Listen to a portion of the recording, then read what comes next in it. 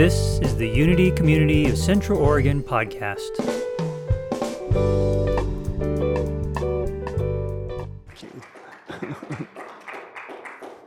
Thank you.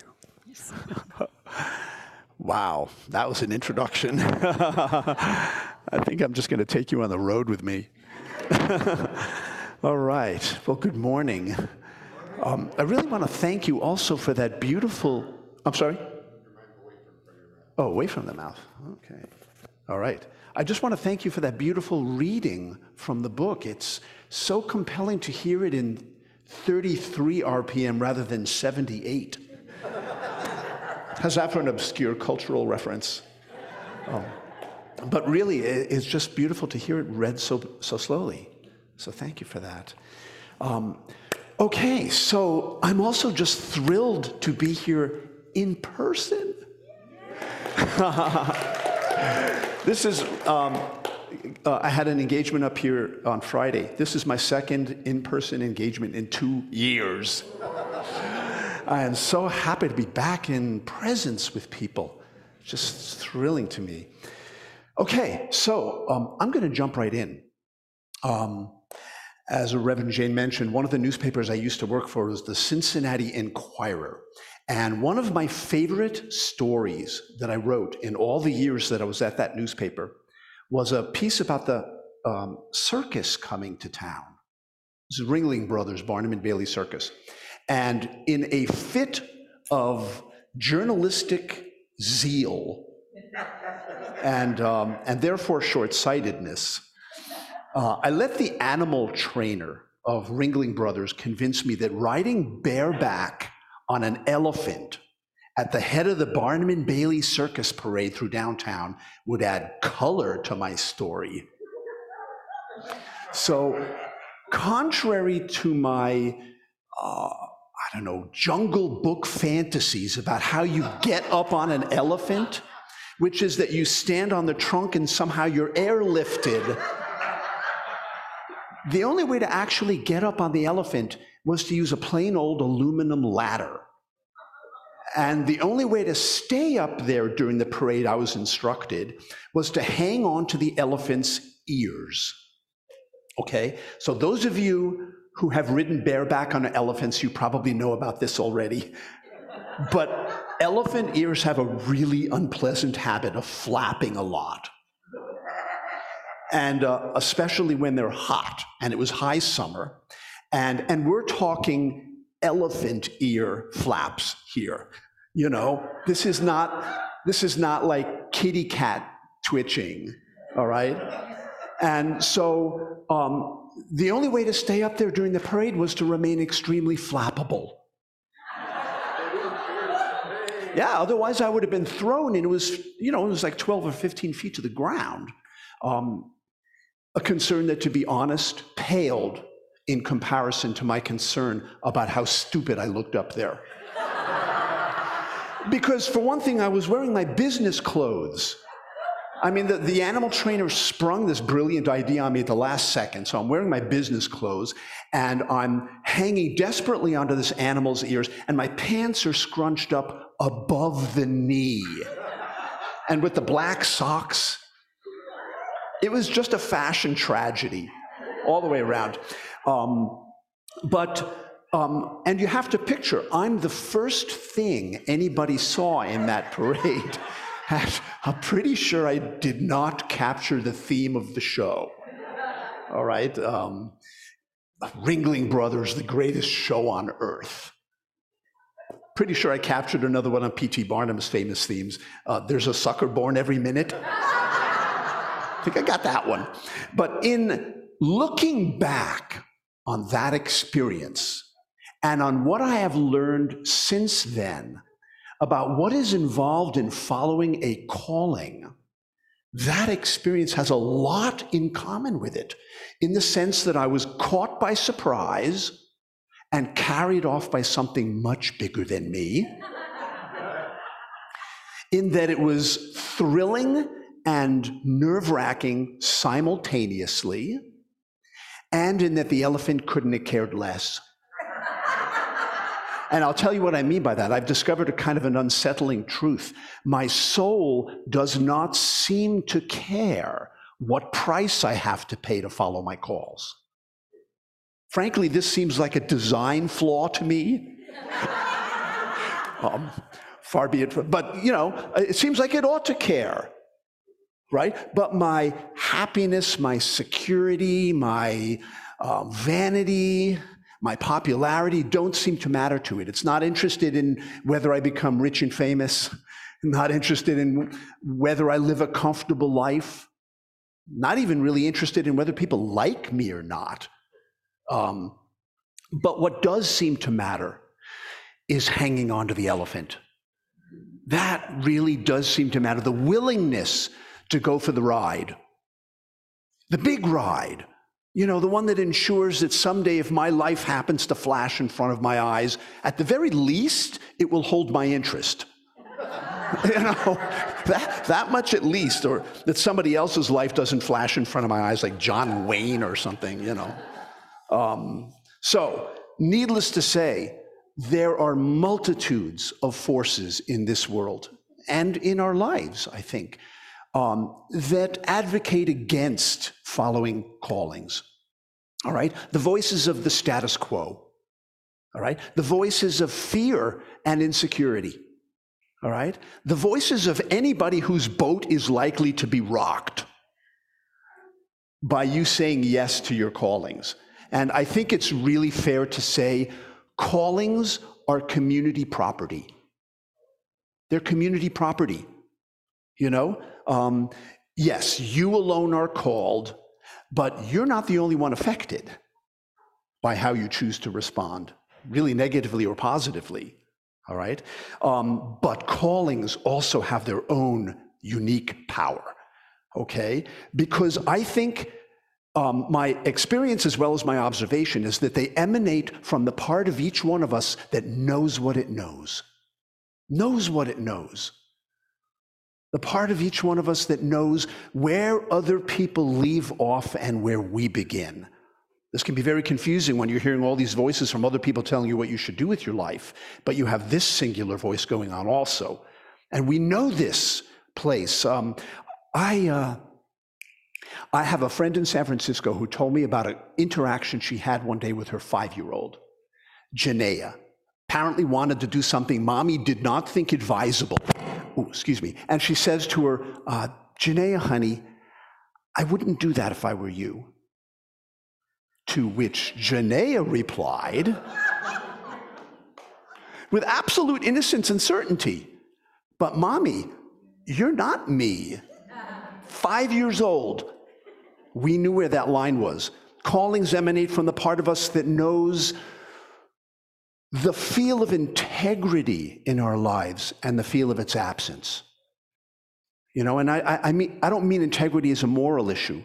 In this case, I mean it as a psychological issue, being in integrity with yourself.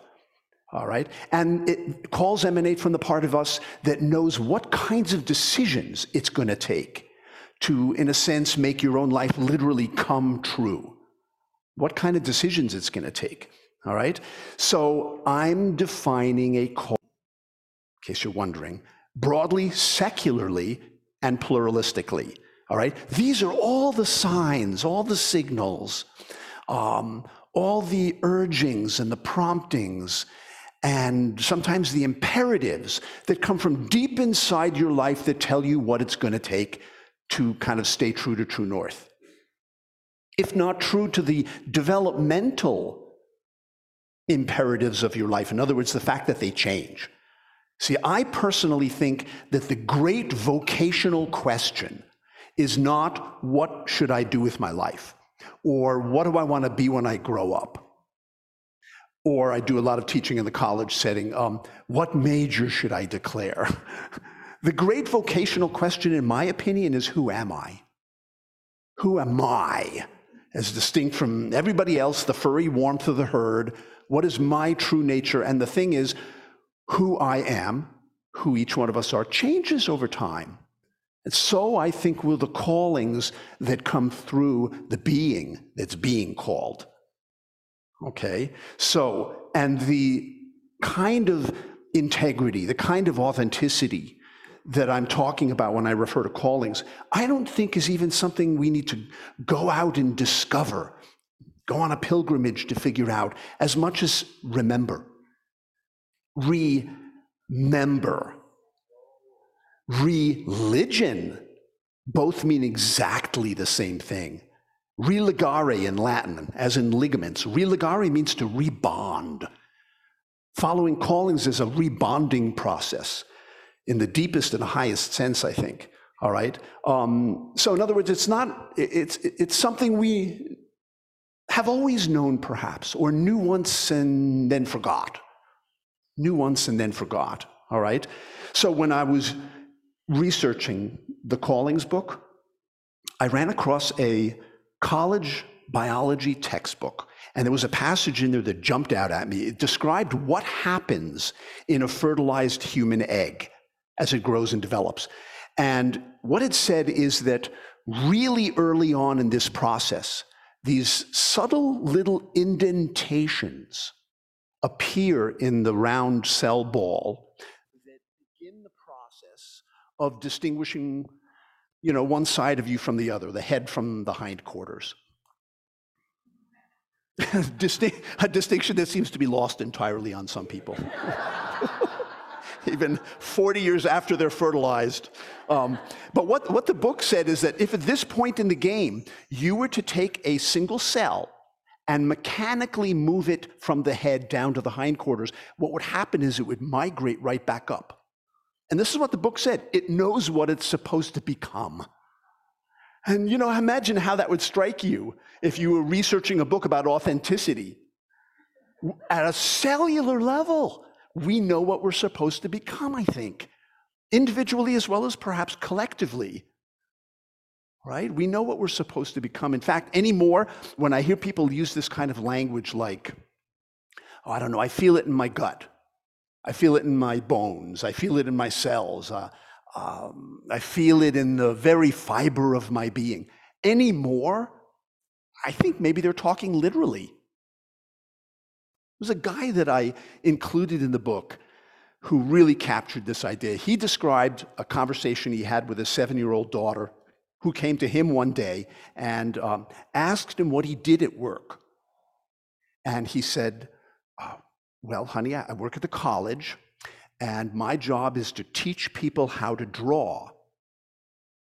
And he said, she looked back at him incredulous and said, Dad, you mean they forget? Can you imagine how this would strike a 7-year-old kid, that you could possibly forget how to draw? It's like forgetting how to dream or something, And I just love that. I just think that captures so much. So the fact is, we do forget. We do forget, all right? And when I was interviewing people for the book, one of the things that jumped out at me repeatedly was how many of the people I spoke to told me that they had a practice of some kind in their life, and the whole point of it was to strike up a conversation with themselves, okay? Some kind of self-reflective practice, all right? Ongoing, lifelong dialogue with the deep self, okay? And nothing extravagant either. We're talking daily journaling, dream interpretation, meditation, for some people therapy, counseling is a self-reflective practice, all right? Regular short retreats, regular intimate conversations about things that are close to the bone, close to the heart. Your participation in any kind of group whose members get together for the primary purpose of waking up. So men's groups, women's groups, spiritual groups, personal boards of advisors, even 12-step groups, right? So some kind of group like that.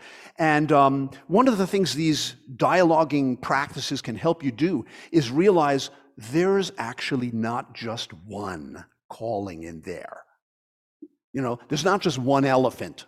There's a whole herd of them. How many of you have a sense that you have more than one calling pulling on you?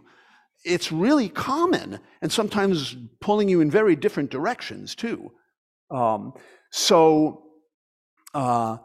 Yes, there are vocational calls, but there are also relationship calls, lifestyle calls, moral calls, service calls, the ones you got when you were 20, right? Assuming you got them. Really different than the ones you're getting at 50, right? 75. There's that developmental arc again. So there's something about staying in conversation to realize how the changes happen over time, all right? And in fact, I've seen this happen in my line of work a lot. People wait and wait and wait for the great big calling. You know, vocational burning bush, you know, and miss all the smaller ones that are right at their feet, right? The signs, the signals, the promptings I was talking about, they're everywhere. These are the fire drills for the bigger ones, in my opinion, right? Poet by the name of Wallace Stevens said, I don't ask for the full ringing of the bell. I don't ask for a clap of thunder. A scrawny cry will do.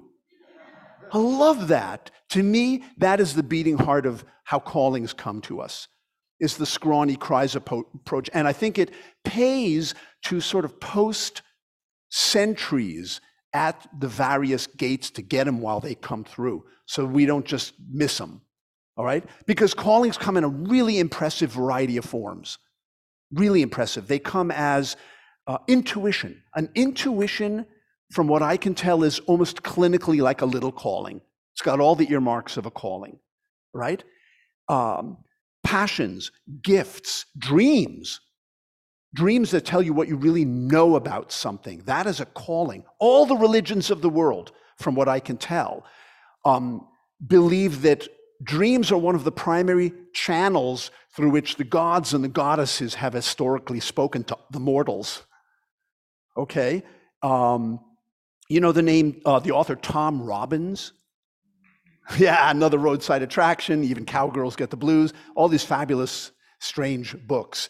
He says, dreams don't come true. They are true. When we talk about our dreams coming true, we're talking about our ambitions. That's a very different matter, okay? And there was an incredible study I ran across 12 years ago. I saw it in Time magazine out of Johns Hopkins University that I thought corroborated that. It was a study of pregnant women, and they found that of the women in the study who had an intuition about the gender of their baby, they were correct 71% of the time, which I thought was impressive, just all by itself. Of the women who had a dream about the gender of their baby, they were correct 100% of the time. 100%? What does that say? I mean, we've got access to very deep knowledge in there, and we're sleeping through it. You know? So here are some others. Callings, and this is the level at which I encourage people to look at their calls, and will, in fact, in the workshop this afternoon. Calls come as things like song lyrics you can't get out of your head for a week. You know? Anybody familiar with a novelist named Ann Tyler? Does that ring a bell? If you know her at all, it's probably because one of her books was made into a movie with William Hurt. It's called The Accidental Tourist. That's Ann Tyler. She's a brilliant observer of the dynamics between partners. She says, I can always tell what my husband is really thinking by the tunes that he absent-mindedly hums in the car. So, gentlemen, take note, because I'm in the mood for love is really different than tied to the whipping post. All right? So, and the first time I noticed this little dynamic in my life, I was about to make an impulsive career decision, quit a job out of frustration at a newspaper. And for a week, right around the period of time I was at the edge of the high diving board, ready to do this, I kept hearing one line from The Wizard of Oz all day and all night, if I only had a brain. And I caught it, and I realized, oh my God, I am not thinking this through. I'm not thinking it through. If I only had a brain, that's a calling. And that's the level at which I encourage people to catch this stuff, all right? They come as things like, I don't know, a conversation you overhear in a restaurant or something that so seems like it was almost directed at you somehow, that you were meant to overhear this, right? Or how about a decision that needs to be made in your life now, not backburnered another year? That's a calling. Some issue that's hanging over your head, in other words, waiting for resolution. All right? Where is there friction in your life? Friction. It's like in the natural world. Friction occurs where changes are taking place, trying to take place. So where does head argue with heart? What is that little drama about? Where does passion rub up against security? All right? Where does walk not exactly match talk? Where do you fight with people? What are you fighting for? Friction is a place where callings kind of well up from the mantle under there, all right? Patterns that have established themselves in your life by now, these are calls, in my experience. So you've like worn a footpath to and from, some issue, lesson you've endlessly had to learn, kind of mistake you continually make, kind of partner you always attract, getting fired again. Section of the bookstore you always walk into first when you walk into a bookstore. There's something in there. There's some information in there. It's not just random, or as my niece says, rando. It's like, you really need to like drop one letter to shorten that? Are you like that busy? Yeah, and they definitely grow out of the body. I have an entire chapter in the Callings book called The Language of the Body, because the word symptom means a sign. That's the origin of the word. It means a sign of what? Okay? The word pathology means the logic of pain. What's the logic? I mean, even if it's psychologic. Right? So there was a guy that I interviewed for that chapter. His name is Arnold Mindell. He's an Oregonian. Lives in, I think you pronounce it Yachats. And he's a brilliant, he started something called process-oriented psychology. And he's a brilliant body-mind guy. He said in the interview, he said, symptoms are usually dreams trying to come true. Okay, I'd never heard this before, and the more I thought about it, the more I realized, yeah, you know, that actually mirrors a belief I've had for quite a while now, which is that talents and gifts, especially the big ones, become needs. They become needs, that is to be expressed. And if those needs are not met somewhere along the journey, they're going to turn into symptoms of one kind or another. It could be emotional symptoms like frustration or envy at other people's success, or feeling out of whack with yourself, or physical symptoms that just pretty much cover the waterfront. Okay? So symptoms as dreams trying to come true. A week after he said that, I got it. I totally got it, because I went to present at a writers' conference in Albuquerque. And after my presentation, I'm out in the lobby, chatting with people, and a woman walks up to me, complete stranger, walks up to me out of the crowd and says, one of those things that people won't generally say to you unless they're pretty sure they're never going to see you again. She just walked up to me and said, hey, you know why I'm so fat? Which is not a question you're supposed to answer. And before I could really even just gather my wits, she answered it. She said, it's because I have so many stories inside of me I'm not writing down. And I just thought of Arnie Mindell's comment, and I just got it. Dream in the body. Here was a woman, she knew her body was trying to tell her something. She knew her symptom in the sense that it was a sign, meant something, and she knew exactly what it meant. It was, in a sense, it was the mark of Jonah. It was the mark of Jonah. It was the evidence of her flight from a calling. And one, in this case, as she languaged it, that's pushing out from inside of me. You know, there is no science or philosophy I know of that could dispute a self-diagnosis with that kind of, delivered with that kind of certainty. I just found that absolutely fascinating and compelling. And here's the last little piece I want to share for the moment, and that is that I believe callings ultimately set us up for service. That is really the point, is service. It may not feel that way if you're called simply to be in the basement every Sunday painting. You're thinking, well, I don't know how that's service exactly, the world in its present shocking condition and all. But for one thing, service starting with ourselves,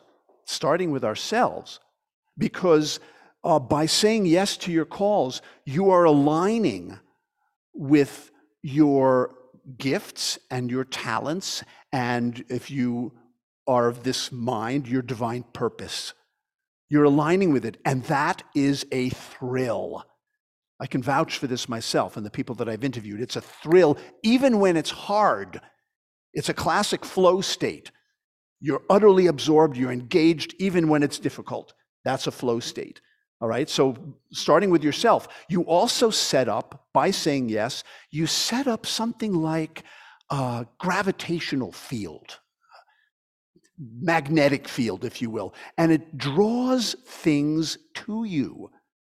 It serves you in the sense of drawing resources and contacts and opportunities and insights and instructional dreams and interest. Because I think humans are naturally interested in passion. It just gets their attention. Okay? So that happens. Another thing, just the mechanics of inspiring by example being what they are. I think that honoring your calls also serves the larger hive. Okay? For one thing, because saying yes to your own passions influences other people's reactions to that and responses in their own life. It can inspire other people without you even being aware of it, just by you saying yes to your life, okay? Especially if you are in any position of leadership or stewardship, all right? Meaning, whether you are a parent, a teacher, a mentor, a minister, a manager, a coach, counselor, CEO, politician, I think this much is certain. Your passion is critical to their engagement. I know this is why when I headed off to college, my father's advice to me was don't take courses, take professors. Right? Wow, that was one of those things that people say to you that you never forget.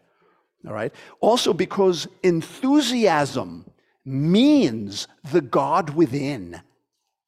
En theos, the God within. By following your deepest enthusiasms, you are by definition following God, honoring God, expressing God. And I just find that fascinating. Frankly, I think spiritual practice in its entirety, of which callings are, I think, a vital part. But spiritual practice, to me, is the work of creating a bond with whatever's bigger than me. This could be God. It could also be community, right? Or the natural world, or just your own potential.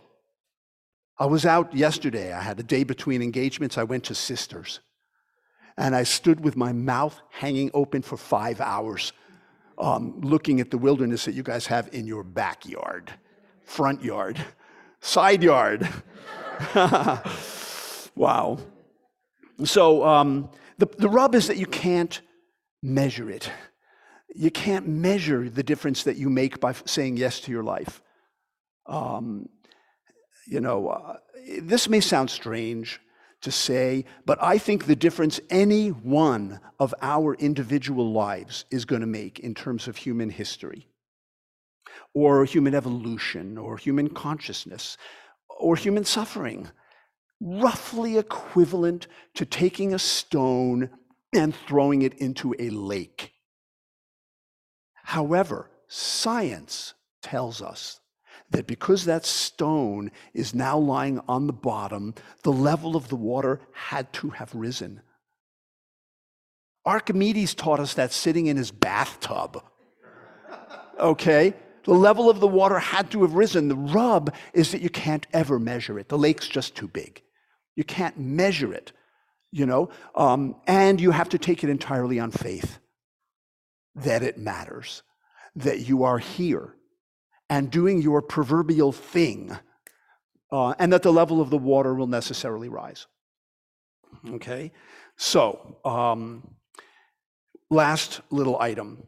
There is a reason, speaking of being a fellow student of myths, there's a reason why some of the world's great stories, abiding stories like Sleeping Beauty or King Arthur or the story of the Grail King, there's a reason these myths and fairy tales speak to this idea that when the king sleeps, those around him also sleep and the kingdom goes to sleep. When the queen sleeps, as in Sleeping Beauty, those around her also sleep and the kingdom goes dormant. But when the king and the queen awaken in these stories, those around them also awaken and the kingdom starts to flower. This is an idea that's embedded really deeply into the mythologies of the world and therefore the philosophies, psychologies, and religions of the world. All right, because it pretty much preceded almost all of them. Right? And I think the point is our individual work is the work of the world. The small steps are the big picture. You know what I'm saying? When we awaken, we help the kingdom to awaken. I saw a bumper sticker a couple of years ago that said, maybe the hokey pokey is what it's all about. Sort of like that, So in the spirit of helping the kingdom to awaken and really person by person, I just want to say that the workshop this afternoon is a very hands-on opportunity. This is not lecture format. Hands-on opportunity to explore what is your life presently calling for from you, right? What wants to emerge? What wants to happen? All right? So, and you will join a community of fellow seekers in doing that work. So I hope you'll come. And thank you so much, Reverend Jane. Thank you for inviting me. Thank you, Sylvia, for all your support and help. And thank you guys for inviting me. Thank you. Thank you. Thank you.